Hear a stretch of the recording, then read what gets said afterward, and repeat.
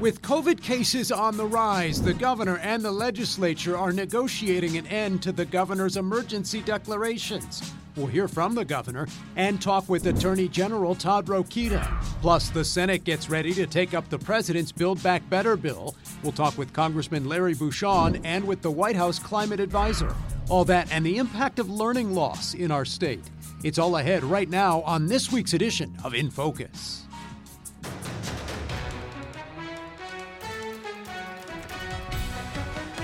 Thanks so much for joining us. Is it time to end the governor's emergency orders, or is it still too soon with cases again on the rise? State lawmakers had initially planned to be back at the State House this coming week to try and answer that question, but now that potential vote has been canceled, with the governor deciding to go ahead and extend the state's emergency orders for another month. It's just the latest back and forth in a negotiation between the governor and lawmakers that's played out quite publicly in recent days. Kristen Eskow has more from the State House, where lawmakers held a lengthy hearing last week. So that balance we have now between the business's right and the individual's right come to what you see in this bill. The proposal released by Republican legislative leaders would limit vaccine mandates by private employers.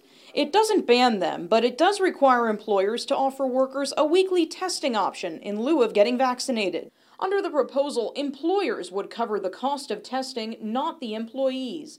And an employee who complies with weekly testing cannot be reprimanded. And I know people have said, well, we're coming back in January. It can wait till January. I'm telling you right now, I have people that are saying I'm on the chopping block. Business leaders raise concerns about the proposal, noting the cost of testing to employers. It significantly discourages employers from requiring vaccinations.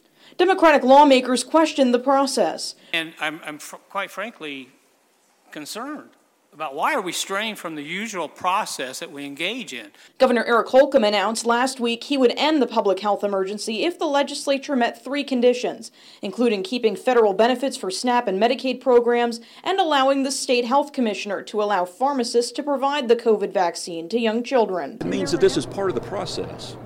It means that this is the very beginning of the process. I understand this is atypical because it's such an accelerated process. All right, and Kristen joins me now here in the studio. You were at that hearing, hours of testimony, a lot of business leaders saying they didn't like the idea of this plan going through so quickly, and now, sure enough, lawmakers changing course. Well, yeah, Dan, and I'm certainly not surprised by this turn of events. Several business leaders spoke at this meeting, speaking against the proposal. That provision of employers paying for testing was their biggest concern. And even among the citizens who were there, most people spoke out against the proposal, even people who said they're against vaccine mandates generally. I listened to more than 5 hours of public testimony. Only a small handful of Hoosiers spoke in support of this idea. A lot of people there from the medical community as well. You and others in the media had a chance to talk with the governor this week about his concerns. Here's what he had to say.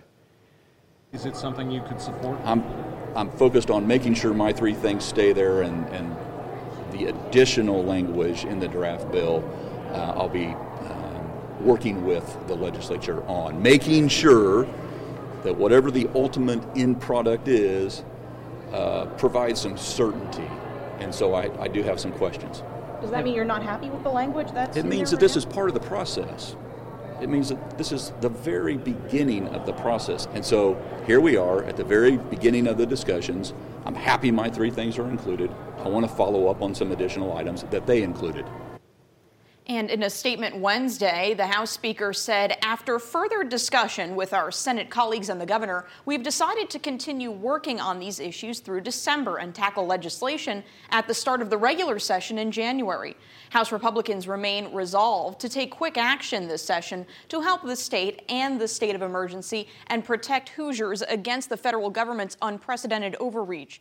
Now, House Minority Leader Phil Giaquinta said, quote, countless hours of testimony prove that Republicans' politically motivated eagerness to pass sweeping policy outside of normal processes and procedures was premature. This delay was the right thing to do, and it is a good day when common sense prevails. Dan, back to you. Kristen, thanks. Coming up, we'll also hear from Indiana Attorney General Todd Rokita, his response to the governor's lawsuit against the legislature, now going all the way to the state Supreme Court. Today, we're also following the latest from Washington, D.C., with the Senate set to return to work this week to consider the Build Back Better bill, a nearly $2 trillion social spending and climate change package, also known as the Human Infrastructure Bill. While other countries are stumbling out of this pandemic, we're racing ahead because so much of the rest of our economy is doing well, because we have created so many new jobs as fast as we have. We're in a position to attack inflation from the position of strength, not weakness. Now, all of Indiana's Republican members of Congress voted against the Build Back Better bill, including Congressman Larry Bucshon. Well, the number one concern my constituents have right now is inflation and the cost of products out there, and infusing another big government spending bill into the economy is going to only worsen that situation. So fundamentally, I think that's one of the big problems. The other thing is this is about a lot more federal control, and it's not paid for. The CBO came out and said it's $357 billion added to the deficit over the next 10 years, even though the White House says it doesn't cost anything. It certainly does. This past week, we took some of those questions being raised about the bill to White House climate advisor Gina McCarthy. It's still some question as to what kind of bill can get through the Senate. We've also had reaction here in Indiana from some of our Republican congressional delegation members who called the bill shameful. One of our members of Congress said working families will come out on the losing end as Democrats massively expand government control over their lives, in his words. What's your response to that? Well, I think we have to look at what the experts are saying, because if they're not listening to the Democratic side of the House, they should at least listen to some of the folks that are the economists that are speaking. And leading Wall Street rating agencies have confirmed that the Build Back Better Act and the bipartisan infrastructure law, when you look at them together, do not add to any inflationary pressures. In fact, what you see here is that these investments are going to be funded by making sure that everybody pays their fair share. We're talking about big corporations and very wealthy individuals will bear the brunt of this cost, so that we can start actually moving people out of poverty and expand the middle class with the kind of jobs that we need to keep our democracy secure. So these are all fully paid for. And in the end, you are going to see that they are saving consumers money. We have specifically identified opportunities, not just to make sure that we're moving forward with these investments, but we're doing it in a way that saves people money every step of the way. So while there may be folks that don't want to look at the data, but when you do, and when you consult with like 13 Nobel laureates to confirm that you have your numbers right, and when the House doesn't even pass the Build Back Better Act this morning until they saw all of the data that was produced by independent analysis on the Hill. Until they saw that, they didn't vote, but they voted because they saw the analysis and they know that it's not going to put pressure on inflation and it is going to save people money. How crucial is it, in your view, that this administration acts on climate change here in the coming years and quickly? Well, honestly, climate change is really a critical issue for us to invest in now. We have spent billions of dollars already trying to deal with the damages that we're seeing, the wildfires, the heats, the flooding. And so this is really all about investing in our country, keeping ourselves safe, secure, making us healthy with all the investments in clean drinking water, getting lead pipe out, cleaning up legacy pollution. There's so much in here that is simply basically living up to the name, which is this is building back better for our country and for every community and every family. All right, coming up next, we'll talk with our panel about the latest news from the State House, with lawmakers and the governor squaring off over exactly how to wind down the state's emergency health declaration. Plus, we're one-on-one with Attorney General Todd Rokita about the governor's lawsuit, Black Lives Matter, and the latest on his so-called Parents' Bill of Rights. Stick around, we'll be right back. This week, we're hearing from Indiana Attorney General Todd Rokita, who's issued a follow-up to his so-called Parents' Bill of Rights. The guidance includes a number of topics, including how to run for school board. This just days after the AG issued an advisory opinion calling Black Lives Matter a political organization that needed to be treated as such by Indiana schools. Kristen Eskow asked Rokita about that issue and about the governor's lawsuit against the legislature in an interview last week at the State House. How do schools distinguish between the organization and the sentiment? Great question. By their own doing, it's very much intertwined. You can't distinguish really much between the phrase and the actions of this political organization. They're right together in our lexicon these days. So it's very difficult, and that's how schools can get in trouble, which we thought was a good reason to put out the opinion. Does that mean anything that says Black Lives Matter should be banned in your view? Well, it's not about that banning. They could have it, but when you do that and you start waving the flag, either literally or figuratively, of a political organization legally, you have to be prepared to wave that flag for every political organization. And I just don't think that's what schools' focus should be. I mean, yeah, civics has a place for sure. Social studies has a place, but increasingly it seems that math, science, and reading don't have a place. And I think schools should get back to the basics, focus on those things, so we can raise children that can compete again with the rest of the world and win. The governor's lawsuit is now headed to the Supreme Court, a lawsuit against the General Assembly. What's your reaction to that news? Well, I'll tell you, we continue to defend Hoosier liberties there too. And that's a good thing. We expected that the governor might appeal. He said he just wanted guidance on the issue. He got that guidance from a lower court. Turns out he didn't like the guidance. So we're all going to be paying now to keep defending that lawsuit. But the fact that the briefing schedule doesn't seem very hurried, I think, is a good sign. The Supreme Court certainly has already given notion to our claim that there's really no emergency here.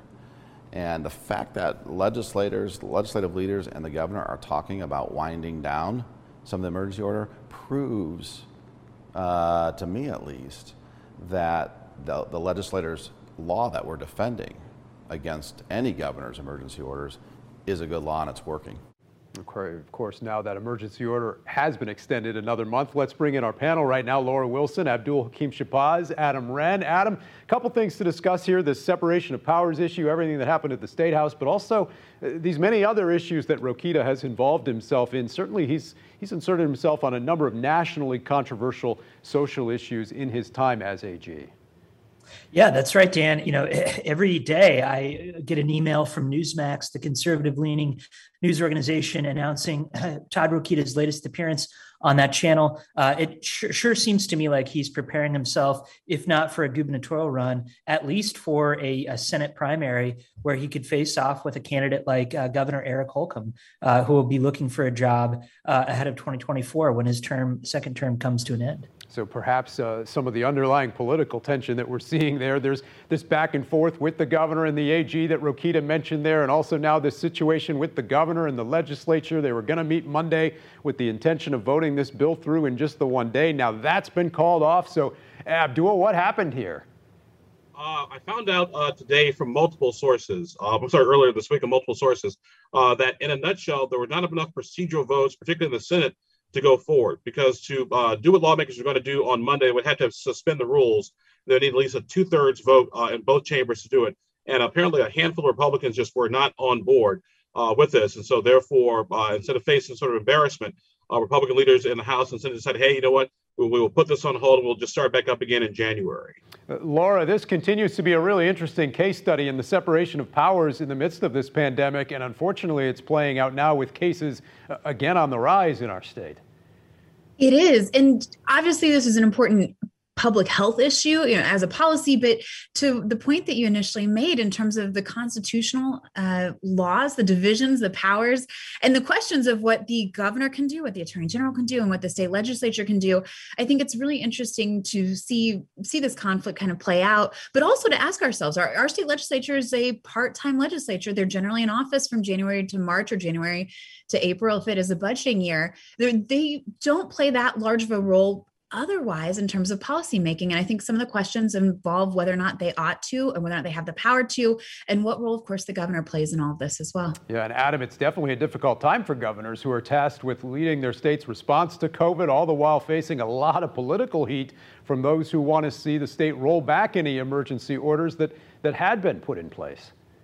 That's right, Dan. Indiana has a constitutionally weak governor. And Governor Holcomb, we've seen that he's really sort of taken kind of a backseat to other Republican governors in the Midwest, people like Governor Mike DeWine sort of modeling what he did during the pandemic. But as time progresses, we're seeing him sort of pull back from that cautious approach and really sort of siding with sort of the right-wing part of his party on some of these issues, which makes me think that he, in addition to Rokita, is making a plan for his future political career after he's governor here in 3 short years. But again, somewhat of a standoff this past week over these issues. In an op-ed this week, Fort Wayne Journal-Gazette's editorial board said Republican lawmakers had been set to impose regulations affecting our state's public health. They can't claim to be pro-business and can't claim they're listening to anyone other than the loudest anti-vax voices. Abdul, your response to those comments based on what you saw at that hearing on Tuesday?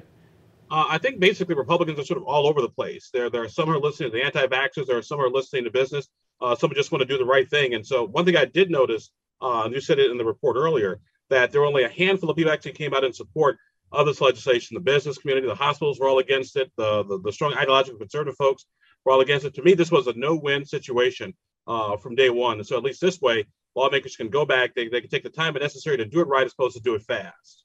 We'll see what happens down the road in January. So again, state lawmakers won't be meeting Monday, but the U.S. Senate will be back in session next week. So Laura, let's change gears here and talk about what's happening there in D.C. with the so-called human infrastructure bill. It passed the House, but could still be facing some changes with moderate Democrats in the Senate, again poised to leave their mark, and another difficult negotiation could be ahead here.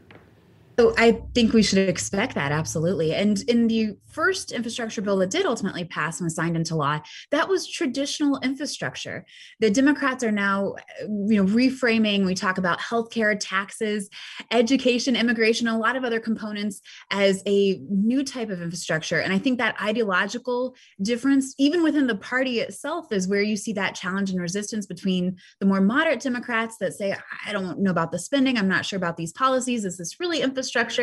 And those that are more progressive saying, yes, it reaches into them. Infrastructure itself is usually one of those easy compromises. Yeah. It's something that most people can agree to. And I think using that label in that way is key here. We'll see how it plays out in the days ahead. Our thanks to the panel. They'll be back coming up. Also ahead, a couple other issues facing state lawmakers, learning loss, and we'll tell you how they're pushing for action after our investigation about the BMV selling your personal information. Stick around. We'll be right back. State lawmakers pushing for action to stop the BMV from selling your personal info. Recently, our investigative team at CBS 4 Indy found a legal exception that means certain industries can pay the BMV for access to your records. Several lawmakers expressing concerns about the threat this poses to Indiana's cybersecurity. You can read more about that investigation on our website. Also, this past month, we looked at the issue of learning loss and how Indiana officials are dealing with that problem as they prepare for this year's session at the State House. Experts say for some, the process of catching up from the learning lost during the pandemic could take up to 5 years. Once again, here's Kristen Eskow, who spoke with education leaders and lawmakers about their next steps. The data tells a troubling story, revealing the struggles students have faced through the pandemic. Now state officials say they're trying to find out if learning is still being lost. This is a very new undertaking in trying to manage the academic impact. Charity Flores is the chief academic officer for the Indiana Department of Education. She says the state is focusing on initiatives involving STEM since math skills were found to be significantly impacted by the pandemic.